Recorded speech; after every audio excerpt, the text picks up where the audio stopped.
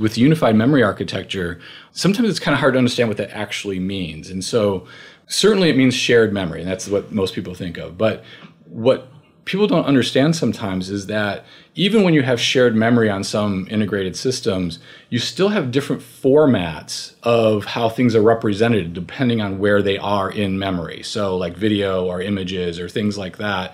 Not everything is just a bitblit of moving memory from point A to point B in most systems. In our unified memory architecture, that is all consistent. When you're working on a CPU task and then a GPU task and moving that around memory, that's all the same memory formats that we architected because we own the whole system. So we can make sure you're not copying, you're always reusing that same memory all the time. So as a developer, stuff that you may have written the same one line of code actually meant the background copy is now actually just handing over a pointer over to a different task. And so you're seeing things that used to feel slow, like boom, all of a sudden that operation happened literally instantly because those things in the background weren't needing to happen. So it's not just an instruction set. It's not like, hey, you had to write these assembly instructions, now write these assembly instructions. The way your software runs is fundamentally different, and it's really exciting. So you're saying we shouldn't be worried about that 16 gigabyte RAM limitation? Yeah, you're not copying, right? So there you go. I see what you're saying. Just forget about it, Jared. Let it go. Let it go. Bandwidth for Changelog is provided by Fastly. Learn more at fastly.com. Our feature flags are powered by LaunchDarkly. Check them out at launchdarkly.com. And we're hosted on Linode Cloud servers. Get $100 in credit at linode.com/changelog. What up, friends? You might not be aware, but we've been partnered with Linode since 2016. That's a long time ago. Way back when we first launched our open source platform that you now see at changelog.com, Linode was there to help us, and we are so grateful. Fast forward several years now, and Linode is still in our corner, behind the scenes helping us to ensure we're running on the very best cloud infrastructure out there. We trust Linode. They keep it fast, and they keep it simple. Get $100 in free credit at linode.com/changelog. Again, $100 in free credit at linode.com/changelog.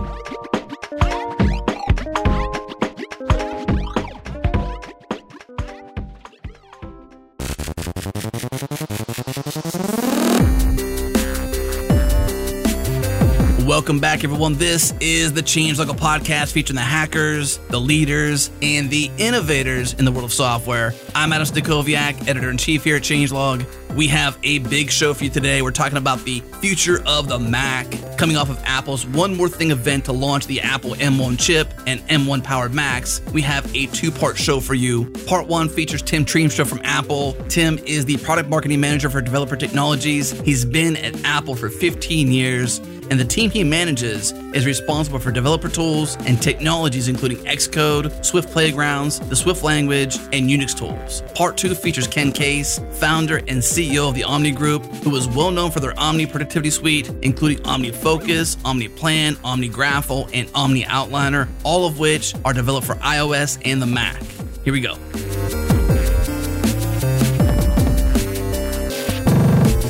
All right, we are here to talk about the future of the Mac, fresh off of the One More Thing event in November. This future was teased back at WWDC, and in fact, we've known there's been Apple Silicon-based Macs on their way. They were promised to come before the end of the year, and now they are here, and we are here with Tim Triemstra. You've been at Apple for a very long time, Tim, and I'm curious, where does this announcement, this transition rank for you in kind of the pantheon of big announcements? You had the original PowerPC to Intel transition. You had the iPhone SDK. There's been a lot of big announcements over the years.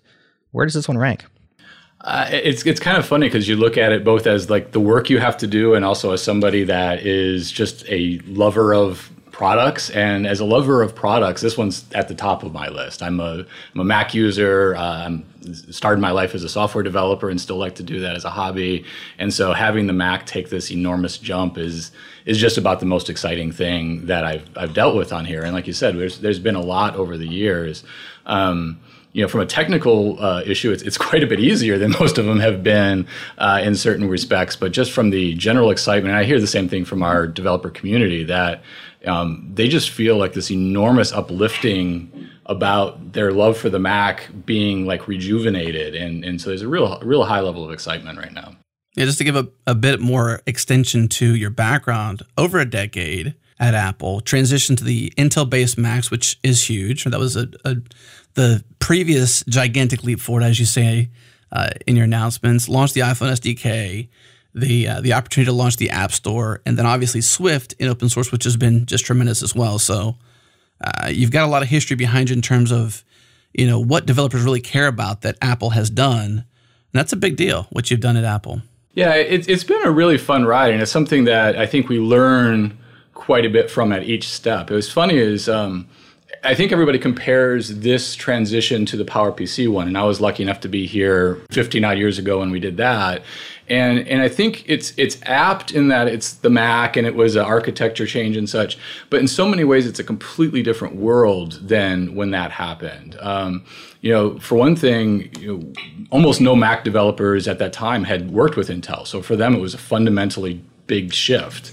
They weren't really familiar with it. There was a lot more technical difficulty. There was endianness to deal with. People had been making the 64-bit move recently with PowerPC. Then the Intel was going to be 32-bit initially, so there was some different things going on then. It was just, and bluntly at the time, most people weren't Xcode users. So it was a big tooling change for a lot of people. The thing that's funny that we're having now is a comparison. I actually just talked with Ken Case over at Omni the other day, and his comment was like, it's like coming home. Mac developers very often have been sharing code with iOS for years and years and years already. They're using the same tooling. It almost feels like closing the loop. Like, okay, the one last thing that wasn't totally Apple in my ecosystem is now Apple. And they're just really excited about it. It shows a commitment, and it also makes it so that they just have one less thing to worry about. It's definitely a big commitment and a huge transition, a huge amount of work, and something y'all have been investing in for probably a very long time. Why do this? You said close the loop, get on all of our own stuff. We know that you tout the software hardware integration and the advantages of that. But what was so bad or so problematic with Intel chips and where you were that it was worth this heavy investment? I think a lot of times you want to look at it. I think there's a phrasing I've seen people use, and I use it myself sometimes. Is like, are you running away from something? Or are you running to something? And I think we always run to something. We saw an opportunity to make amazing products. Every time we iterated on our CPUs, we saw what we could do. We saw the integration we could make. And then we were able to do that with the Mac was just an opportunity. We thought we could make really, really good Macs. And I think when people get their hands on these Macs, they'll see exactly why we did. From a developer standpoint, first of all, I think they're going to actually love having these Macs. And then when they do, they're going to want their software to be running at absolutely maximum speed.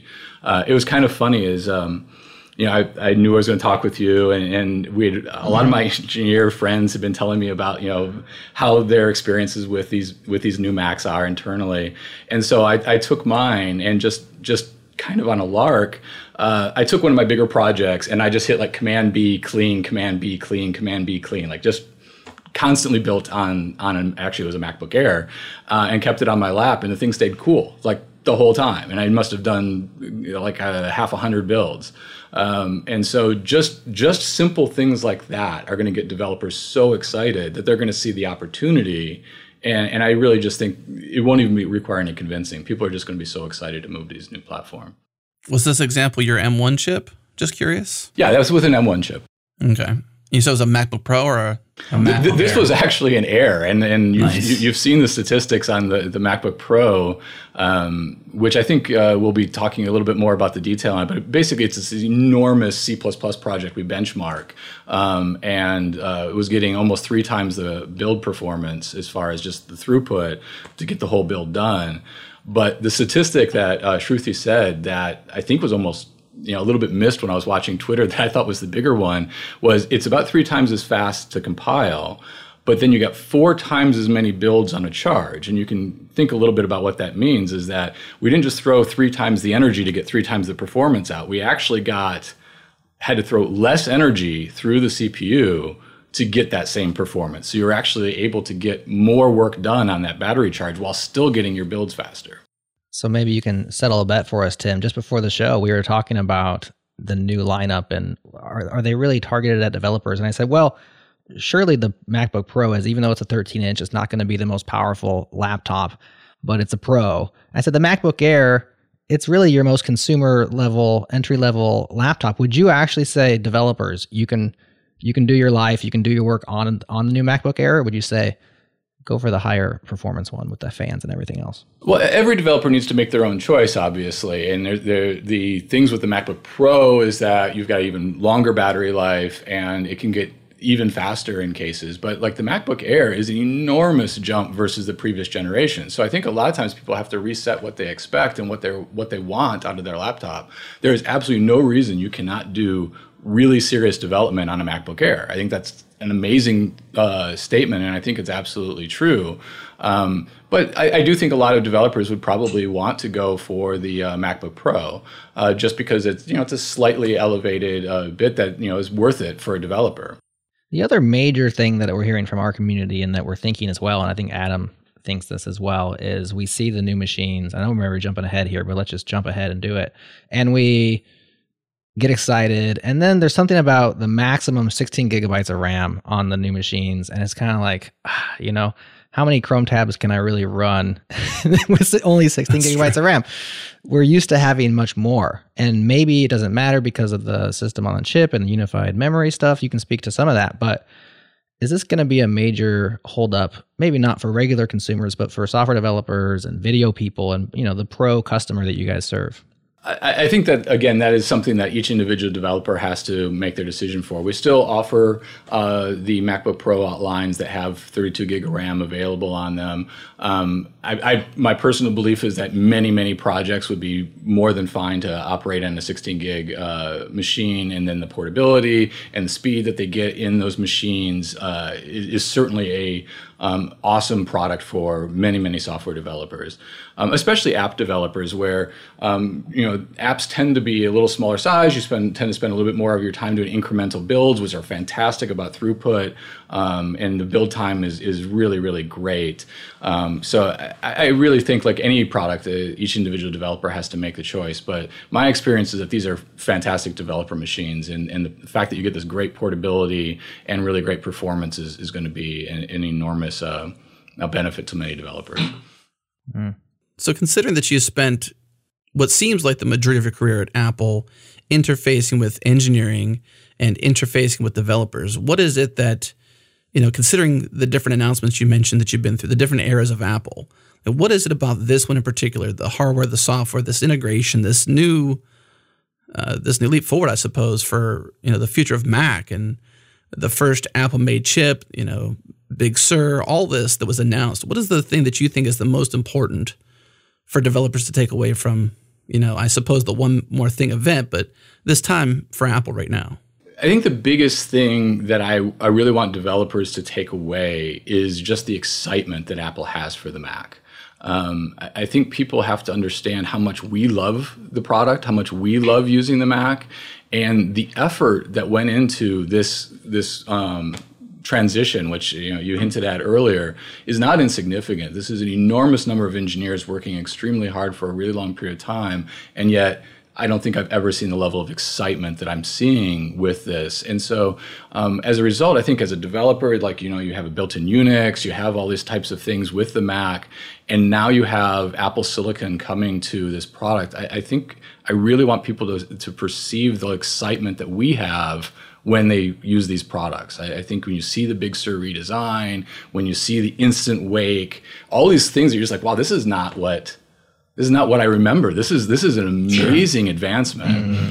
I think Instant Wake is one of those little things that it was kind of a fun little gag in the keynote, but it's one of those things the first time you say, I have a laptop and it turns on the same way my iPad does, you're like, wow, that's pretty nice. So the boot up process isn't there anymore. Whenever I turn on my machine, I know that a few laptops back, essentially, it became whenever you open the lid, it would begin to boot up. So you're saying that there is no boot up process anymore in an instant on, or is that what that meant? Or help me understand better what happens. It works a lot like an iPad does, in that a lot of people have gotten used to the idea of shallow and deep sleep, where you close the lid and it doesn't really sleep until a little bit of time passes, and then it really goes to sleep, and then it does all this other stuff. That really isn't what's happening anymore. So you have this much like your iPad, where it goes into sleep and it's saving a huge amount of energy, but it doesn't need to go into a deep sleep that requires it effectively to reboot. And so it's always in that like shallow sleep state. It's always ready when it comes back. It's not just turning the monitor on. The computer is totally ready to go. Is that taking advantage of specific things in the M1 chip, like the low energy cores or something like that? Yeah, exactly. The chip has been architected specifically for this because this is what people have expected on an iPhone. This is what people have expected on an iPad for forever. And, we make both operating systems, right? So we can certainly make it available for the Mac as well. I'm curious, you have this huge amount of effort we were talking about, right? All hands on board, doing this thing, many years. And you have these big events, and historically they've been at live, thousands of people in the crowd. I know that Apple engineers and employees get to attend the keynotes. And here we have the state of the world we're in right now. Is it somewhat bittersweet because you've been putting all this effort in, and here you have these announcements, and they're very well done, but they're pre-recorded, and everybody's watching them from their own machine at home or in the office. We're all isolated. There's probably no high fives like there used to be. There's probably no hugs. I mean, I imagine it's like when you win the big game is when your thing that you've been working on gets announced to the world. Is it bittersweet because of the quarantine and whatnot?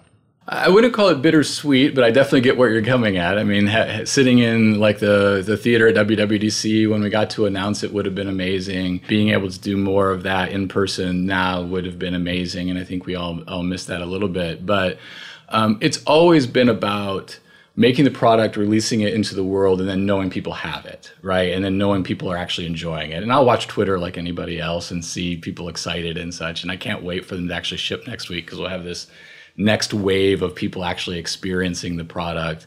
But yeah, I don't think bittersweet is there. There's that element that's missing, but it's also pretty exciting. Well, like you said, it is ultimately about getting these things out into the world and into people's hands. And as we record this, Big Sur is going to get into our hands tomorrow, but as people listen to this, it's already out there. It can be downloaded, installed, etc. And Big Sur is really kind of a tandem announcement or tandem release to the Apple Silicon chips, and it's built kind of around and for. Tell us about Big Sur and how it integrates into this new product line.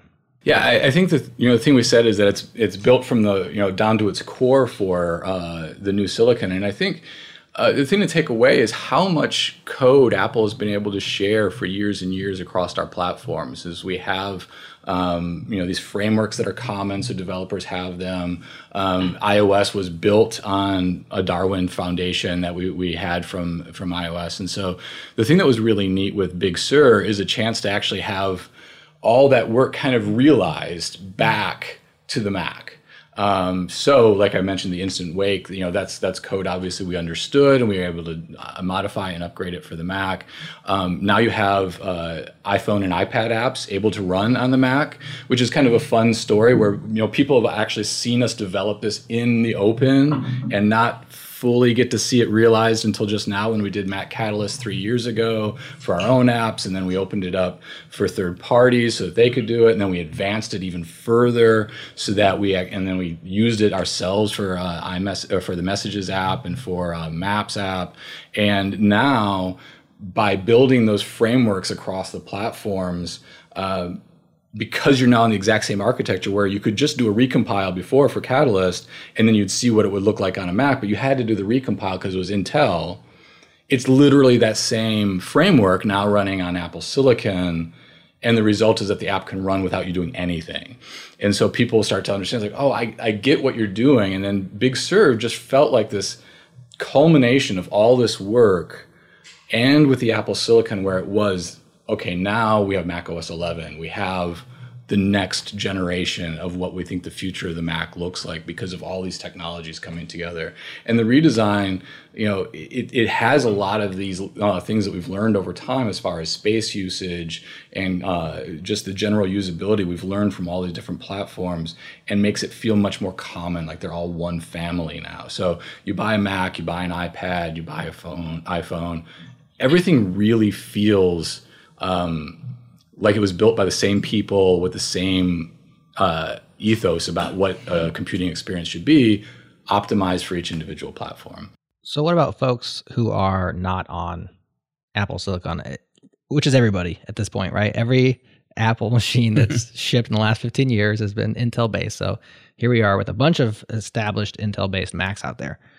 Is there things in Big Sur that just won't be exciting to them, or do we just miss out on some features? Like, are there actual explicit features that you're like, this is only for M1 and beyond, and this is for Intel? Well, some of the things that the computers can do, like the instant wake and running the iPhone and iPad apps, are contingent on the hardware that's in these new Macs. But one of the things that's really cool is that Apple has pioneered and continued to lead the industry with this universal concept, where we've had universal apps for well over a decade. And so what we do is, with the tooling and with universal apps, we're able to make it really easy for developers to support both Apple Silicon and Intel. So people with Intel Macs will continue to get amazing software, and it's really easy for developers to continue to support them. It's something that I think a lot of people don't really understand is how perfected that is that when we had the PowerPC and Intel, that was kind of like the signature time people looked at the universal apps. But over the last 15 years, we've done the 32 to 64-bit transition multiple times. You had iOS moving to 64-bit. In fact, in iOS, we had a V6 instruction set, then we had a V7 instruction set, and there was derivatives of the V7 instruction set. There was a time when we were actually building 3 versions of the binary and putting them in the app. And users never noticed because it just worked. And the App Store would even thin out the versions of the binary that came to your device so you didn't lose space.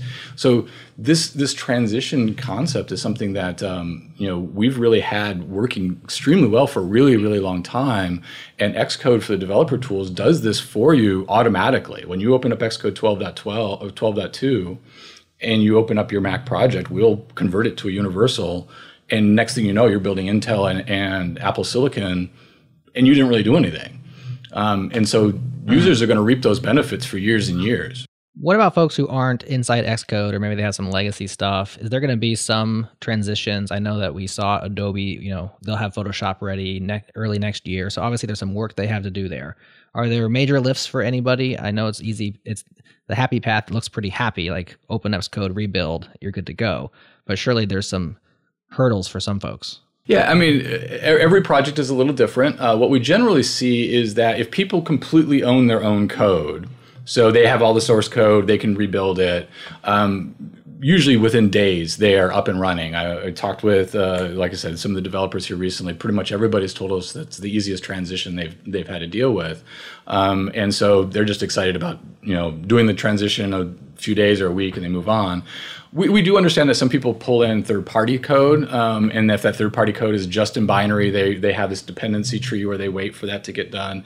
We introduced new things called XC frameworks that makes it easier for people that do vend third-party code to vend it in multiple platforms, just like a universal app. It's essentially a universal framework that you can ship. So it's become a lot easier to do that. And then there are a few edge case things where people were writing to very specific Intel instructions. There's some floating point math or something like that. Very, very uncommon, but there are a couple people that may have a little bit of assembly language that's using that, and that'll do a little bit of work. But we've worked with big and small developers, and everybody's telling us that this is about the easiest transition they've ever had to deal with. And the fact of the matter is, I think you'll be seeing a lot of software in the App Store that's universal very, very quickly, which will attest to how good it is. I think I saw Visual Studio Code announced that they are already building an Apple Silicon version on their nightlies. They tweeted about that the other day. You saw the Adobe announcement. All the Omni apps will be in the store at launch. Really, it's been an extremely good pickup. What about tooling in the open source world? We got a lot of people in our community asking about, I suppose, the help, the support for open source. One in particular is like Homebrew or other apps like that or projects like that need sort of support or access as opposed to documentation to be able to run on Big Sur. What does Apple do? I suppose now that you're in Swift and you're more at least in line with open source and have that empathy, what internal things have happened or are available to open source developers to prepare for Big Sur? Well, we did work with a number of open source projects to give them access to the DTK unit. So a lot of people have been working on them for a while.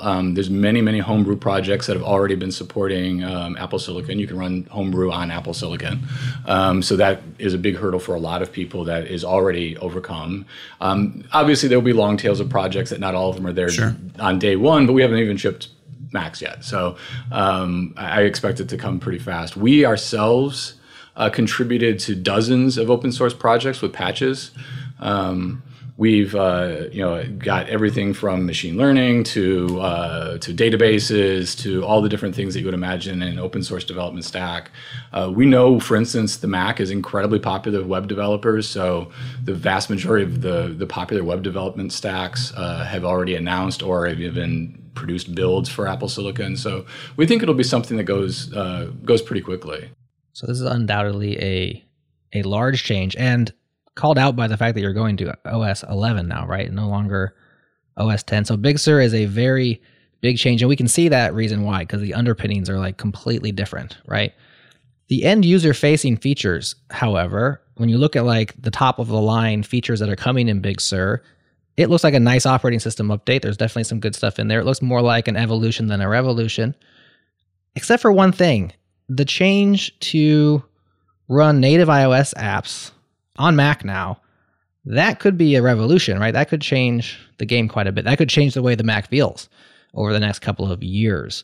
Have you run a lot of iOS apps, like as you've been building this and been looking at builds, and how does that feel? What does that look like? Yeah, it is going to be, I think, one of the biggest revolutions through this process is that, the iOS, iPad, iPhone App Store has the most vibrant app ecosystem in the world. It's hard to argue that point. And so now the Mac gets to tap into that with hundreds of thousands of new apps available as soon as you crack open your new Mac, which is pretty exciting. Personally, the example I always use, because it's like something I see all day long, is I have a baby monitor camera, and I can now run that app, and it resizes and does all these great things. And so I have a young child. I can watch her sleeping when she's taking a nap and make sure she's okay. And, the thing about that is that app vendor made an iOS app. Clearly it makes perfect sense to have it on your phone or an iPad. And that developer, I could totally understand that they didn't have a mindset where they felt that they needed to make a unique Mac app. It's just, most people have a phone or an iPad, so I get it. Like that's their environment. But now, as a Mac user with a Mac that I'm working on, the fact that I can pop that open anytime I want is awesome. Like it's nothing but a huge win for me. And there's games and there's other apps of that nature. Even simple things like setting up an appliance or something like that somebody might make an iOS app for. Like they would probably never make a Mac app for it. But now it's also on your Mac, and how great is it that it's there? So we're really excited about that ecosystem opportunity. We also think with how easy it is to then bring a Mac app over with Catalyst, so you can start adding Mac-specific features, what'll happen is developers will see that there's all these Mac users out there, and they'll say, like, well, they love my app. I can really just check a box in Catalyst and start making a Mac-specific app for those users and make something even better with very Mac-specific features if I want to. And we think a lot of developers that maybe didn't think about it before will have that user base, like, all of a sudden raise their hand and say, I like your app, and they'll make their apps even better for the Mac as time goes on. So the developer doesn't do that. Does it have a strange uncanny valley feel to it? Like, is there no menus? Is there no keyboard shortcuts? And like, does it feel like it's like an iOS app and it just happens to exist here? Maybe as you run the simulator kind of a feel? Or does it feel more native than that? Well, first of all, they all do get a menu bar. So you get hide and you get those types of features, built in. All your task switchers and all that kind of stuff work like you would imagine. It's just a window on your Mac screen. And then one of the things that's kind of fun is that everything about this release feels a little bit like, hey, I've been working on this in secret for a long time. Now you really understand what we're doing. You may have seen that at WWDC this year, we announced that there's new sidebars for iPad. Well, those sidebars look like Mac sidebars with that same exact physical binary when it opens on a Mac. We've been adding multitasking to iPad, which uses this thing called size classes. So you define your user interface, like what if I'm multitasking on an iPad and it's like half the screen size, or it slides over? Well, that makes it so that the windows are resizable when they're on the Mac. So now you've got a resizable app on the Mac, which makes perfect sense on the Mac, and it feels like it's going to scale properly. You get a new keyboard interface that we had when it came with a Magic Trackpad, or Magic Keyboard, for the iPad. That adds some new APIs so that you could make really cool games and things like that with a really precise keyboard API. Well, now you've got even better keyboard API when it runs on the Mac as well. And so you can make really, really rich iPad apps that will also be really rich Mac apps. And so the uncanny valley, a lot of it just depends on, did you make an app that is best practices today? Because if it is, it'll look like a really good Mac app too. Now, if you didn't do anything, if you're one of those people that makes an app, basically I said it's a rectangle and that's all it is, and it doesn't resize real well in other ways, well, it'll probably have similar attributes. But I think that's something that's been so exciting about the platform in the recent years is these apps have just been getting more and more and more powerful on iPad, and now they're taking the leap up to the Mac.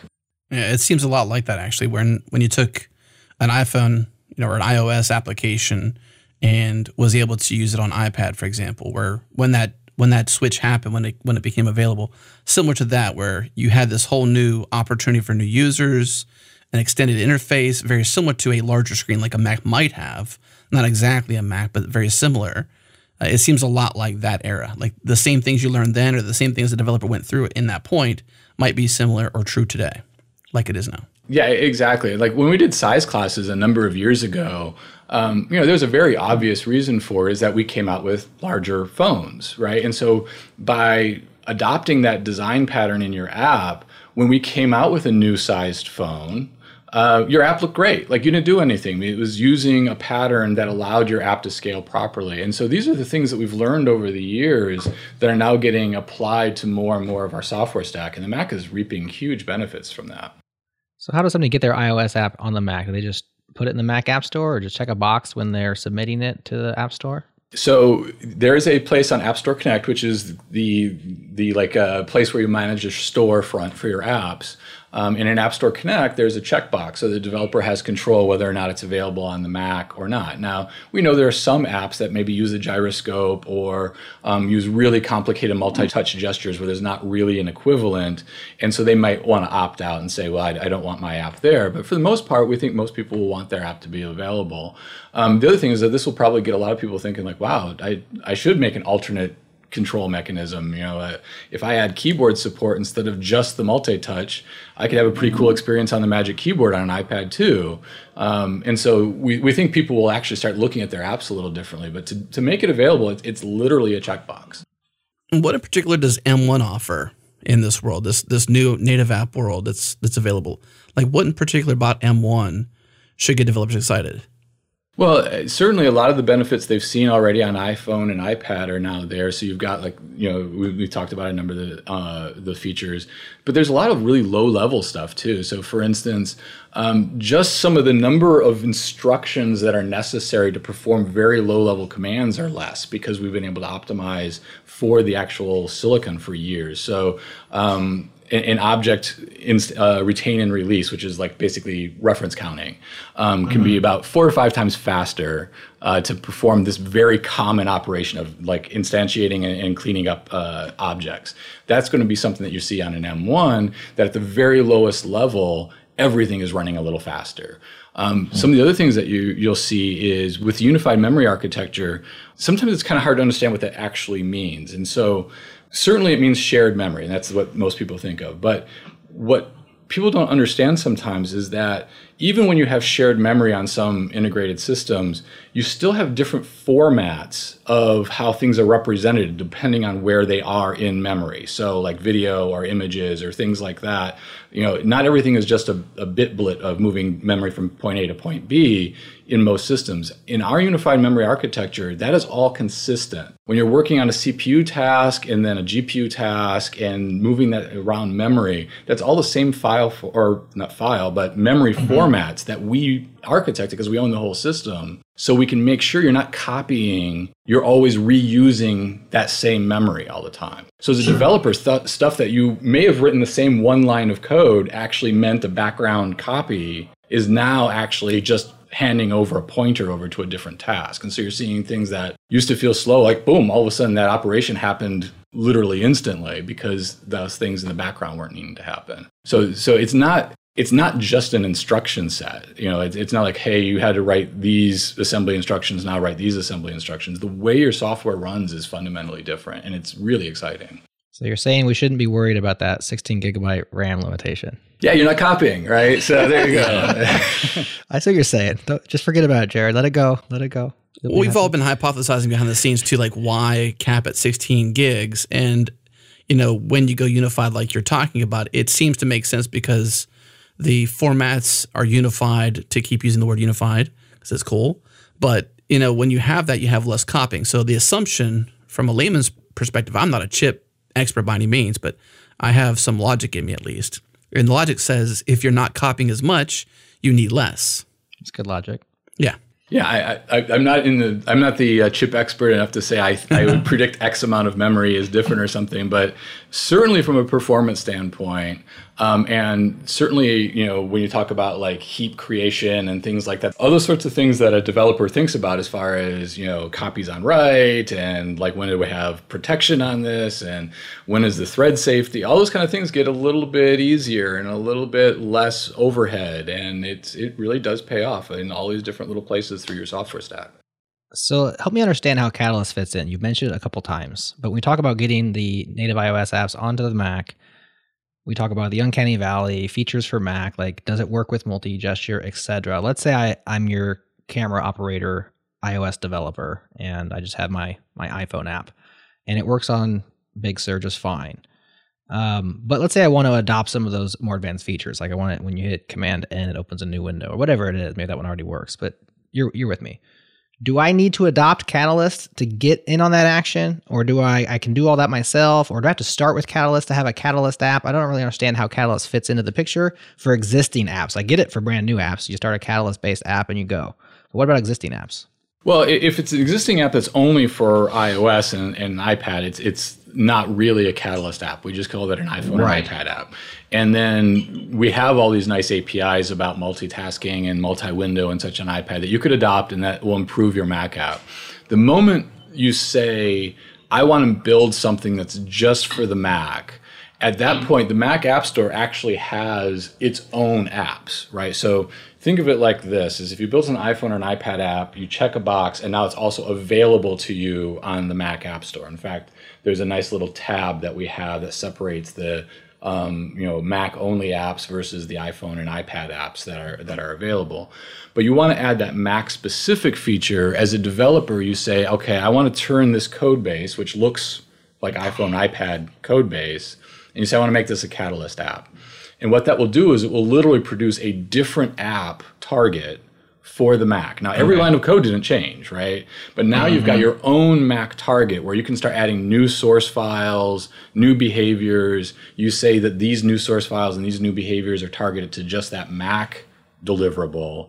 And then you can get all these cool new Mac-specific features that you put in there. And the cool thing about that is that you can then do things like Swift UI or other API into that Mac app that that is specific to that version of the Mac app. Seems like the video games are going to be the first ones that really take advantage of this. Because why not, right? Like I had this awesome game on iPad, and it's just like, check this box. As long as it's a traditional iOS style game where it's like a single click, right? Like your tap, tap, tap kind of a game and not a gyroscope kind of a game. You could just put it on the Mac, and the Mac's going to have thousands more games in Big Sur than it did before. Yeah, we use the Among Us game as an example through there because it's a really fun game that isn't about incredibly intricate controls. It's really about the social aspect of having this game, and you can really just kind of tap around the world when you're playing it, like go here, and that control mechanism worked great on the Mac. And that's absolutely a game that people like. I mean, the game is going crazy. I mean, people are really absolutely loving that game. But now putting it on your Mac, that just means that it's one less device that you have to say, oh, I'm going to switch over to my iPad to play this game. I can sit here on my Mac and keep playing.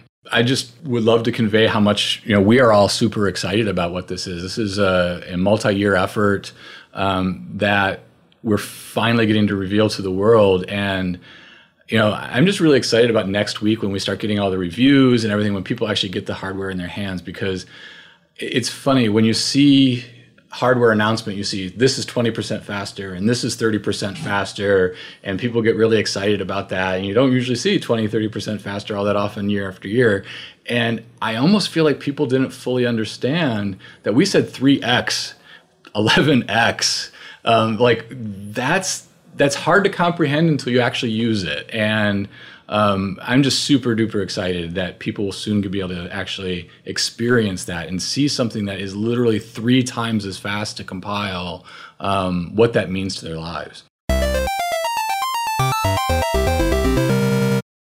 What's up, friends? Have you ever seen a problem and thought to yourself, I bet I could do that better? Our friends at Equinix agree. Equinix is the world's digital infrastructure company, and they've been connecting and powering the digital world for over 20 years now. They just launched a new product called Equinix Metal. It's built from the ground up to empower developers with low latency, high performance infrastructure anywhere. We'd love for you to try it out and give them your feedback. Visit info.equinixmetal.com/changelog to get $500 in free credit to play with, plus a rad t-shirt. Again, info.equinixmetal.com/changelog, get $500 in free credit. Equinix Metal, build freely.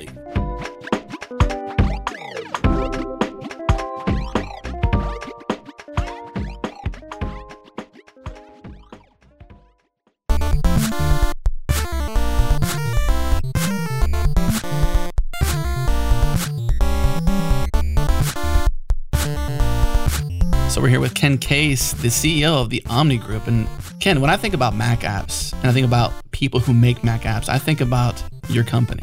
Oh, well, thank you. The indie Mac dev is still alive, still kicking, still creating and making awesome apps. And when I think about someone who's in that space, it's definitely you. Now, I will admit, I didn't know Ken Case. I knew the Omni Group. Sure. So that's there's great. at least that. That works. Tell us about your company, what you've been doing, and like your desire for the Mac platform. Sure. Well, a little bit about our company. We, as you've already mentioned, we've been on the Mac quite a long time. A long time. We actually started on the Next platform. And maybe I should first mention what we do. We build productivity apps. At least that's what we focus on now over the last 20 years or so. But in the past, 30 years ago, our goal was just to try to help this platform succeed. The Next platform, we were really inspired by all of the technologies that went into it. And we loved programming for it and we wanted to see it succeed. So we did everything we could, from consulting contracts to building a web browser to porting games, to try to help that platform succeed. And when Next was acquired by Apple, of course, then that passion translated into our passion from the Mac and Mac OS X. Right. That's a long time you've been involved with Apple then. So far back that like you have similar roots, the same roots, because you grew together, basically. Yeah, we know. I guess we've been involved in a lot of the history from at least one side of the equation. There were all these teams that were on the Apple side of it that we had to meet and learn about, things like QuickTime back in 20 years ago. But yeah, it's been an exciting set of transitions. Yeah, so this is a big one, but it's not the first one you've been through.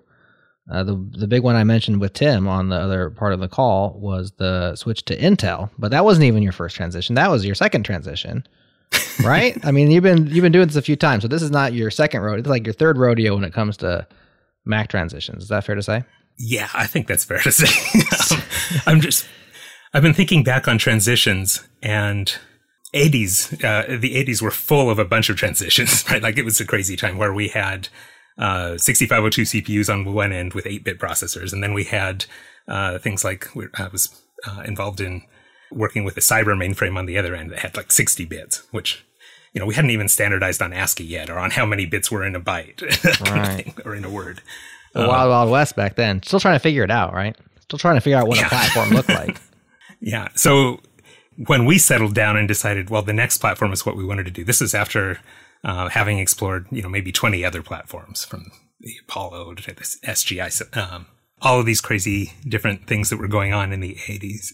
And in the 90s, things started settling down quite a bit. And we saw Windows really start to dominate on the work desktops. Right. And we saw the Mac dominating a lot, I think, on the creative side of things.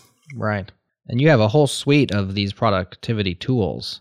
Probably millions of lines of code at this point. I mean, do you know how many lines of code you are in charge of, roughly? I do not know that I could start a word count in the background while we continue this conversation. I think it's safe to say millions, right?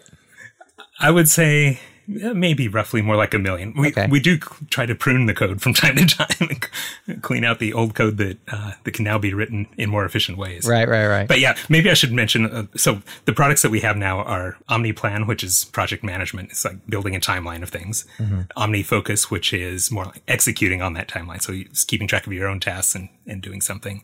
We have OmniOutliner, which lets you break ideas down into an outline of thoughts and so on. And then we have OmniGraffle, which I think is one of the apps that we're probably best known for, which is our visual diagramming application. Absolutely. I mean, I can remember back, it's been a bit since I've done one of these, so it's not sort of aging myself to some degree, but I can remember the first time I'd like laid out a workflow for an application. And every time I did it, since then, it's been through OmniGraffle, laying out how things work, different flows, different workflows. Like if it hadn't been for OmniGraffle, and I suppose even more than that, like the love for developers and the love for the Mac platform, because that's really what it was. It was like, this is a day, I could say this is probably like 10 years ago, where the desire was high on that side. Like the design function, the look, the feel of a Mac app was clear. Like building a native or even a company around building Mac apps was very much a cool thing. And it still is to these days, but like this was like early days. So it was like new cool. And had been a huge fan of OmniGraffle and the apps you guys have created. So, well, thank you. Old school user. Yeah, there was something really distinctive about Mac apps in the early 2000s as Aqua was introduced. And all your windows had pinstripes on them. Some of those things fell by the wayside over time. The styles changed. But if you really wanted to be a modern app, you could tell which apps were modern and which ones weren't. Let's put it that way. There you go. Well, you made this suite of tools, and you've been pruning along the way and changing. I'm sure the market has pushed you in certain tool directions, and other ones that maybe have gone by the wayside. But you've always had these productivity tools. They made it through the transition into Intel, and now here we are, and they're all running on Intel processors. I was talking to Tim on the other part, and I said, at this point, every Mac out there is now kind of a legacy Intel app, Mac. Like all your hardware is still Intel hardware until it actually. Now they've been shipping some stuff out, so starting to change that. But what does this transition look like for your team? Like, what does Omni had to do to prepare? Because all of your apps are now ready to be native M1 powered, right? Big Sur apps. They're all ready for this transition. So what all went into that? Sure. Well, so you asked earlier, what's different about this transition than earlier? Yeah. Some of those earlier transitions, like from M68K to PowerPC or from PowerPC to Intel, we were really going to a platform that we hadn't been on before. In this case, I feel like we've been preparing for this transition now for over a decade, because we've been developing for the iPhone all this time. Right. And it's the same architecture, the same instruction sets. So a lot of our code, in fact, had already been ported to run on Apple Silicon-based processors. Right. Do you share a lot of code between your iOS apps and your Mac apps, or is it just... We do. Okay. Yeah. All of our model code, we try to share as much as possible. And even some of our drawing code, the drawing code that can be platform independent, like core graphics based, we try to share that code as much as possible. Obviously, we don't share the top level interface code, or at least we hadn't until the advent of Swift UI, which now we're starting to do that as well. So yeah, it's been in many ways, this transition was easier than any of those earlier ones, because we already knew what we were building for. We were using the exact same tools. We didn't have to learn a new processor. In fact, we could just take the code, rebuild it, and run it. Start doing some testing, make sure. It's just as easy as that, huh? And to that point, your blog post announcing the Omni Productivity Suite being available for M1 and macOS Big Sur was out 2 days after the announcement. So I'm not sure if that was intended because you have access, or if it was just that easy, or maybe just both. But definitely right off the announcement, 2 days later, announcing the support of M1 and macOS Big Sur. Yeah, well, in fact, we had our apps built and ready to try testing before we had any hardware to test on. Let's put it that way. So even the DTK systems that were shipped out to developers this summer, before we had access to a DTK, we had a build that was ready to test on it, and we were just waiting for DTK to arrive. So you were moving faster than Apple then. Ready to Sometimes we can do that. Yeah. Or at least in one narrow area. Right. Well, I think it less to their dismay, but more to their credit that they can allow developers on the Mac platform to predict kind of where they're going because of iOS and iPadOS, all these things, like because of their work on the different chips that sort of determine where they're going to go. So you can sort of predict and plan ahead because of that. Yeah, sometimes some of the moves that Apple makes are a lot more clear in retrospect than they were when they were happening. Yeah. Like one of the examples that comes to mind is when Apple announced that they were working on WebKit, they had Safari, and that their priority was to, more than being correct about what rendering a web page, they wanted to make sure that they never regressed in performance at all. And at the time I was thinking, well, that seems kind of crazy. What if you left out an important function like, I don't know, bold or whatever? Right. And introducing bold is going to make the web browser slower, but you need it to be correct, right? All of that seemed clear to me and crazy until they announced the iPhone. And now it was really clear why they needed something that could not regress in performance, right? It needed to be able to perform well on that device, or there was no reason to have it at all. Yeah, really. In retrospect, in this case, though, they showed their cards, right? Like WWDC, they announced we're gonna, this is a thing. This is gonna be a thing. There's gonna be some, and they give us tools, which was pretty big, I assume, to get you ready. Yeah, we couldn't have done it without having a version of Xcode that could build now Mac apps for the new hardware, and so that was a big piece of getting ready. We could kind of guess. Seeing the writing on the wall, I guess, over the last decade, as we saw the trajectory of how Apple's CPUs were increasing their performance over time compared to what was happening with the Intel CPUs that were in the Macs. Right. Mm-hmm.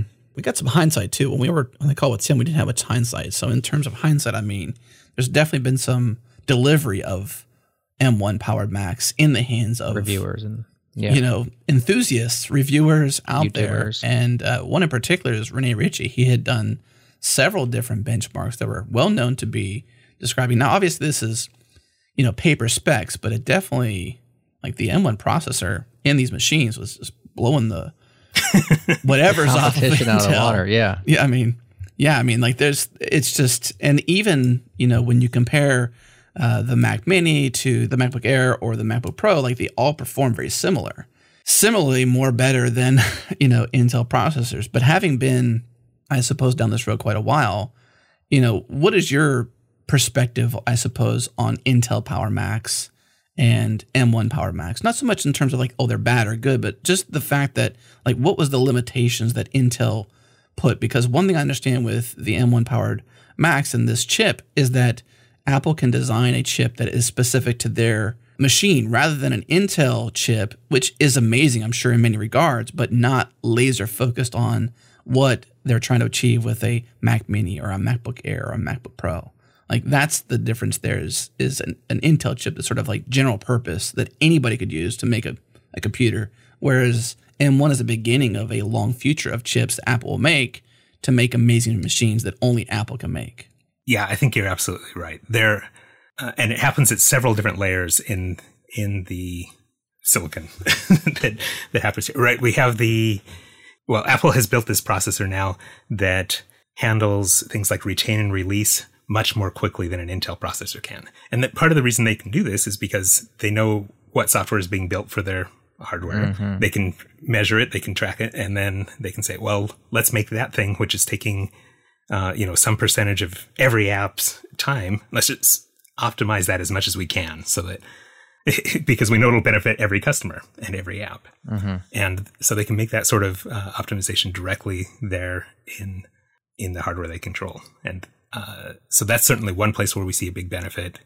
And Intel wouldn't necessarily do that because they're not optimizing for Objective-C and Swift. They're optimizing for whatever workloads they're optimizing for, or maybe not optimizing for a specific workload. They're generalizing, the general thing. Right.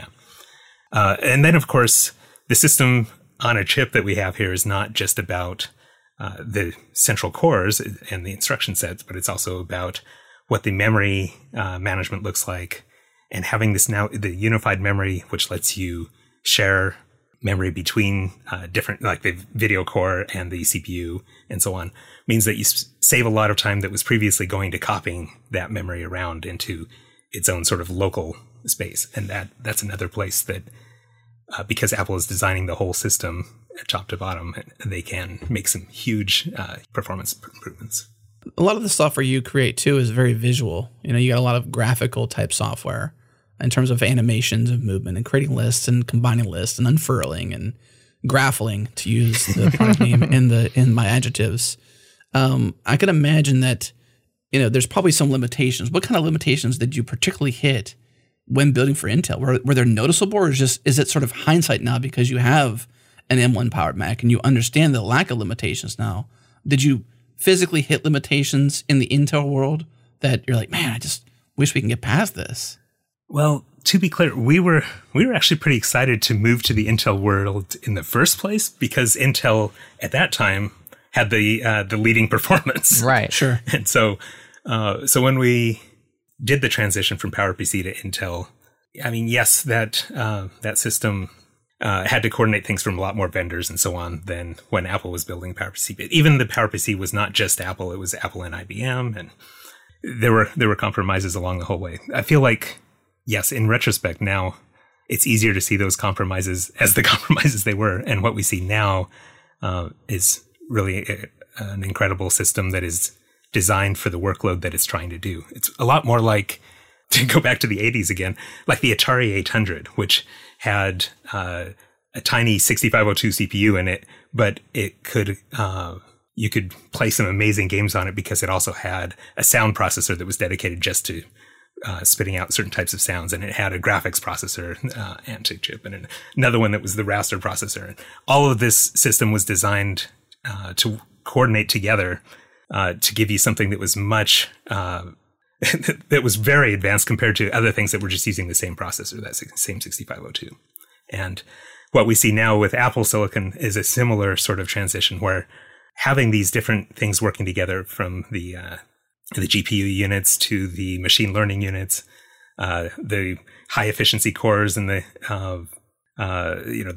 both sets of cores, right? Those that perform strongly and those that use less energy, that you can really build an incredible system that is more than the sum of its parts.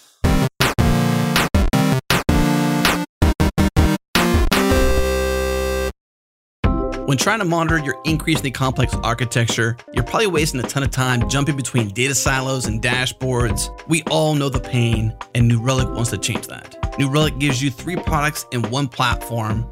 First, you bring all your data from any source into the telemetry data platform. It's a schemaless time series database, so it runs super fast, and it's fully managed, which means you don't have to lift a finger to scale it. You analyze and visualize that data in full stack observability, which has all the capabilities you need for monitoring and troubleshooting. You can follow an issue from metrics to events to traces to logs in a few clicks. Yep, only one place to go for troubleshooting. Then you can make it even easier with automated detection and incident intelligence. Their Applied Intelligence product analyzes your data and systems to make those key connections for you. And if there's any anomalies, it makes sure the alert goes to the right person and only the right person. Best of all, they're bucking the industry's love of complicated pricing to keep things super simple. And that means no more host-based pricing and no constant upsell for more functionality. But don't take their word for it. Go check this out for yourself. You can get 1 user and 100 gigs per month, totally free forever. Check it out at newrelic.com. Again, newrelic.com.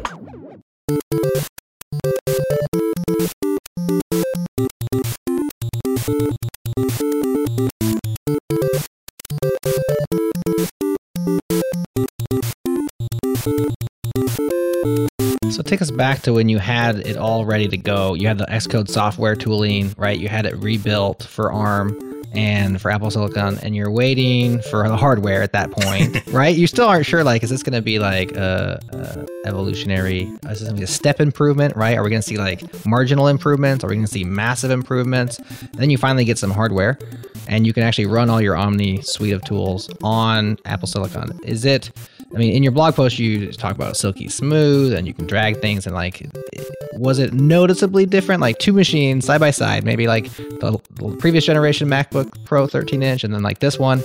Is it noticeably different, or is it just like I know it's noticeably different, but is it massively different? So I've got to say, when I first got the DTK, one of the instructions that Apple gave developers was not to benchmark the thing. And so I intentionally was trying not to pay very much attention to what that performance was like. And we get to the end of the process, and Apple contacts me and asks how things are going. And then they asked me, so what do you think of the performance? And I'm like, well, I haven't been paying attention to that. And that was really when I started thinking about, well, how is this performance? And maybe now is it okay for me to measure? And they're like, sure, try it out. And that's when I started seeing that the time to render graphics to the screen was so much faster than what we were used to on Intel-based Macs. Say that first note was like torture, wasn't it? It's like, here, put a kid in a candy store and say, by the way, don't look at any of the candy and surely don't touch it. It's like, here's some brand new Apple Silicon hardware, but hey, don't see how fast it runs, because that must have been like, come on, that's what I'm here for. Now, I have to say, I just got my first M1 powered Macs for real, right? Not the DTK stuff over the summer, but the M1 powered Macs arrived yesterday. And so I, of course, set them up, did some timing tests, and they're, of course, much faster than the DTK was. Wow. The DTK was already silky smooth and feeling great, and now we have something that's even better. So what I'm finding, one of our apps takes about 10 minutes to build on an Intel MacBook Pro, the latest one that you could get, with maxed out with 32 gigabytes of RAM and so on. And when I pulled out the M1 Air and I tried doing the same build, it took 5 minutes and 50 seconds. On the Air, not the Pro. That was on the Air. The Air was almost twice as fast. And the Mini was even faster than that. It was 5 minutes 44 seconds. And it was consistently that fast. Then 5 minutes 36, 5 minutes 34. I ran each test 3 times just to see how things were going. And the M1 Air actually gets a little bit slower because it gets hot, and then it has to slow itself down to stay within its thermal budget, since it doesn't have any fans in it. But it's amazing to me just how fast these things are. And so this morning I actually told our team, yes, let's get one for each employee. Nice. There's never going to be a better time to jump into this. Right. Yeah, I agree. I mean, I've been seeing these benchmarks like that, and it's interesting to hear that the MacBook Air, and so just to preface this and sort of set the stage, I'm sure almost everyone listening to this has at least heard some of this, but the M1, as it's been said, is going to be the worst of this new good world, so to speak, and then the MacBook Air is the most efficient in terms of power consumption, not so much in terms of performance, but it's still very, very capable. And so to see it cut that build time in half with no fan, and you probably didn't burn your legs or burn your desk, in the process is pretty amazing. And I've got to tell you, we then ran the test on I don't know whether Apple wants to know, on a Mac Pro, right? The biggest one that you can get, the $8,000 machine. Right. Sorry, we don't have the biggest one you can get. We have the the one that has 16 cores. Okay, still pretty big. And it's still pretty big, pretty beefy. And it was not as fast as the M1 based MacBook Air in terms of finishing building our app. So, well, there's two sides of that. Then Apple can be excited, or they can be like, I think they would err on the side of excitement because it's their own. What's the future? Yeah. But it might be bad for today's sales, unfortunately. So we can't help that. It's incredible. I mean, I can't wait to see what the Mac Pro looks like with Apple Silicon processors in it. Yeah. Yeah. What's your daily driver? Like, what's your work machine? Is it a Pro, or you go for a laptop yourself? I use a Mini, actually. Oh, do you? And so now I'm using the M1 Mini. So you're already upgraded. I was going to ask you, like, what are you waiting for? Like the iMac Pro, the Mac Pro, like which one are they going to upgrade next? But you're already set. You're on the M1 world. Yeah. I find that I really have on my desk here 1, 2, 3, 4, 5 Minis. So I don't really have room for 5 Pros. You got a cluster of Minis on your desk. I love it. What's the road been like then, I suppose, to the native world? So some might be using Rosetta 2, some might be stuck in a different world. You're fully native, you're a native universal app, as it said. What's that road been like for you? I know you mentioned in terms of having the TDK and the ease there, but more so the fact that, for the last decade, we've had Apple Silicon just in different platforms, iOS, iPadOS, et cetera. What's been that transition like been for you, I suppose, the road to that? So looking through our code base, we don't really do a lot that is architecture specific. I mean, we try to avoid it. One of the things about having moved from one architecture to another over the decades is that we, started to learn things like, let's be careful about which order our bytes in. Are they big endian code? Are they little endian code? That kind of stuff. Or if we have something that does need to depend on that, like network communications, then to be sure to use API that will say, okay, well, let's convert this host to network for this particular size or whatever. So a lot of those changes we'd already made going like from PowerPC to Intel. Some of the things that we did have to design for and sort of rebuild on Apple Silicon, and some of this that we actually had to do this summer because we hadn't done it on the iPhone or iPad, had to do with things like crash catching. Like if we have built a crash catcher into our apps that will report issues when our apps crash, much like what Apple has built in now, but we built it before Apple's existed. So it will catch a crash, offer to send email to us about it, and then the user can enter their details, and the email goes to us, and we can then categorize the crashes and reply to them directly and so on. And so we wanted to get that system, of course, ported over to running on Apple Silicon as well. And that work took a little bit longer. I would say that's more like, that was about a day or so. Not too bad. So it was not a big deal because, again, we already, we had learned the ARM instruction set by now. But are you mostly Objective-C, or is your code base, have you been adopting Swift? Are you mostly just, what is it all made of? Because it's been around for so long. I'm sure a lot of it's legacy, but. Yeah, so a lot of the older code is, of course, Objective-C. And Objective-C with, mixed in with just plain C. That's one of the beautiful things about Objective-C is you can have plain C in it or even dive down into assembly when you needed to for performance reasons. But lately, over the last 5 years, I would say maybe 60 to 70% of our new code has been written in Swift. And we've also taken some of the old Objective-C code and rewritten it in Swift, where that makes sense. And so on a day-to-day basis, I feel like we're working with Swift a lot more than we're working with Objective-C. But in terms of our code base, where we have 27 years worth of Objective-C code lying around, it might be still more like 60% Objective-C at a guess. And you mentioned you're adopting some Swift UI. Can you tell us about that? Yeah. So I don't know how much you know about Swift UI, how much background I should give necessarily. Swift UI is designed to be cross-platform. It's kind of based around a function reactive model similar to React in the web programming world. Okay. And rather than you describe what you're trying to do, more like you would describe for a web page with HTML would do, instead of saying how to do it. So you're saying, here's a view and I have some text in it and I want this text to be aligned with this other text or whatever else. So it's kind of a different programming model. It doesn't always work for everything, but for the things that where it does work, it gives you a lot of flexibility around, like you can switch between platforms and have the same code run everywhere. So we've started using that now in our UI code as much as possible. Like, again, there's some problems that it's not ideal for. And for those, we can still dive back down to the traditional AppKit or UIKit models of drawing views to the screen or working with user input. But for things like the widgets that we just released in OmniFocus for iOS 14, all of that code is written in Swift UI. In fact, it has to be. That's the way widgets are implemented. And once we finished it on iOS, we're like, okay, well, let's see about bringing these widgets to Mac and Big Sur. And we had a beta ready the next day with those new widgets in them. And it turns out we really didn't have to tweak them very much at all, as they were ready to go.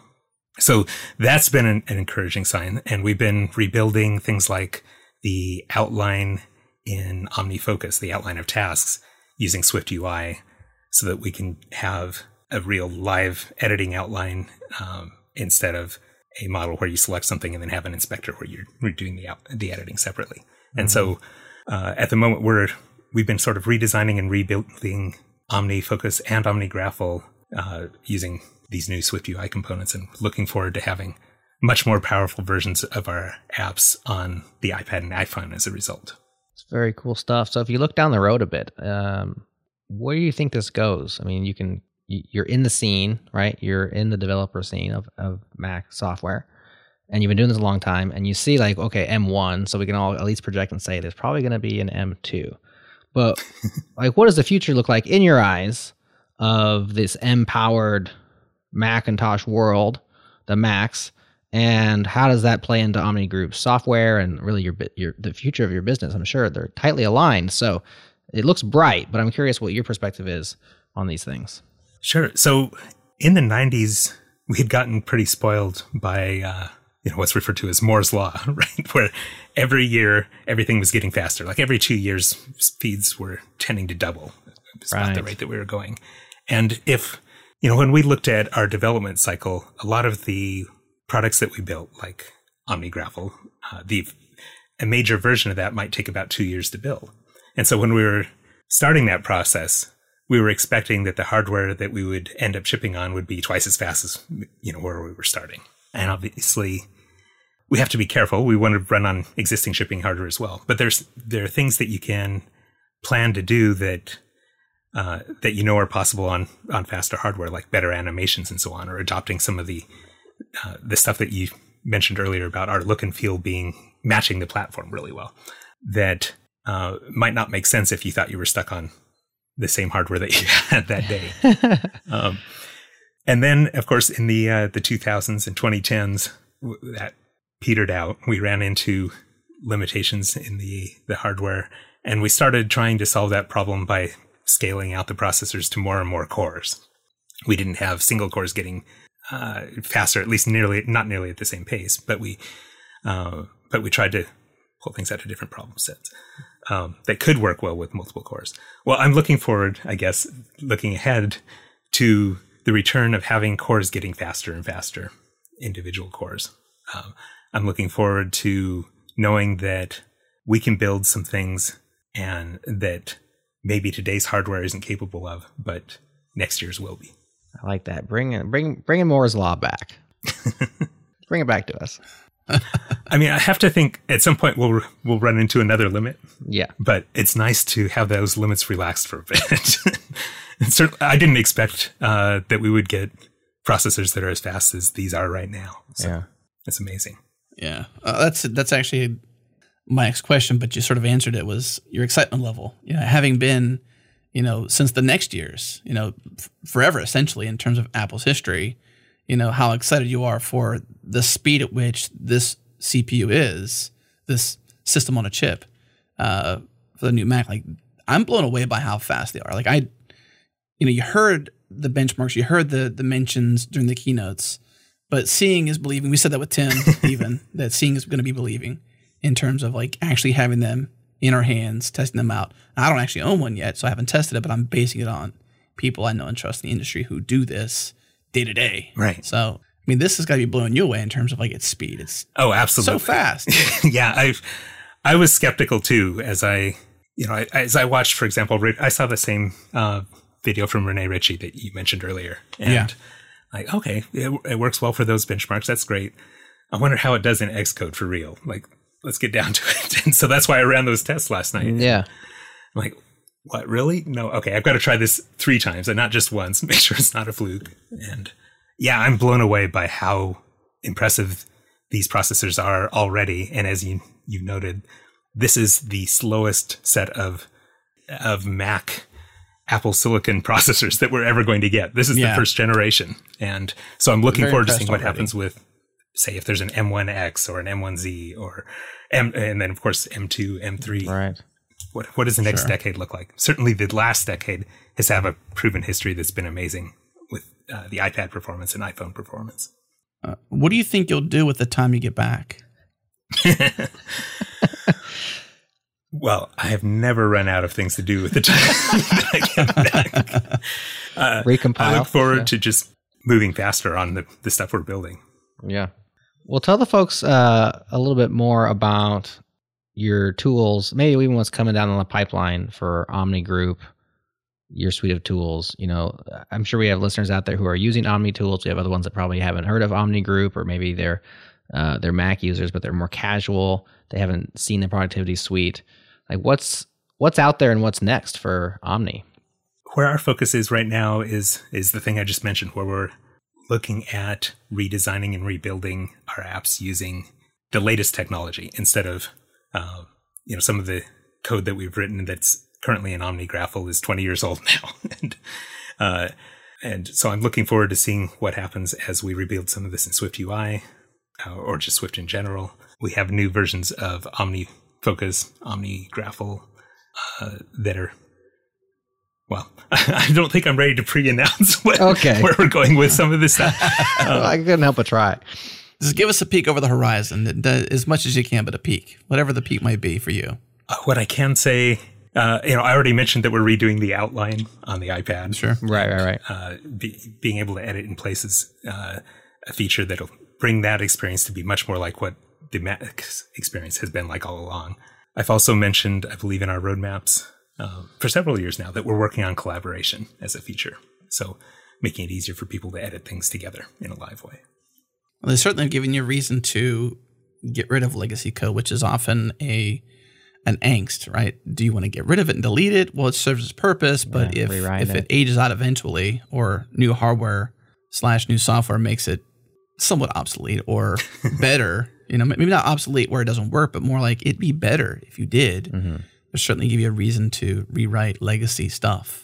Yeah, just going through and rebuilding all of the inspectors, for example, that's one of the projects that we're working on right now. And it gives us the opportunity to rethink some of the decisions we made, a decade ago. And based on the experience that we've had since then and the feedback that we've had from customers, we can think of much better ways to build it this time. So, yeah, very cool. Ken, is there anything we haven't asked you that you want to make sure we mention before we let you go? Anything we didn't ask you that you're like, oh man, can you please ask me about that?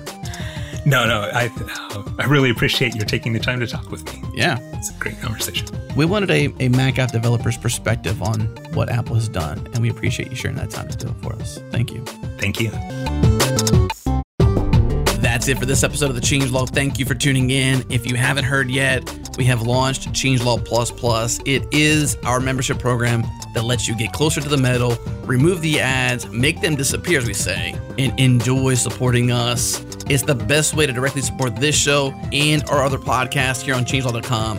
And if you've never been to Changelog.com, you should go there now. Again, join Changelog Plus to directly support our work and make the ads disappear. Check it out at changelog.com/plus. Of course, huge thanks to our partners who get it, Fastly, Linode, and Rollbar. Also, thanks to Breakmaster Cylinder for making all of our beats. And thank you to you for listening. We appreciate you.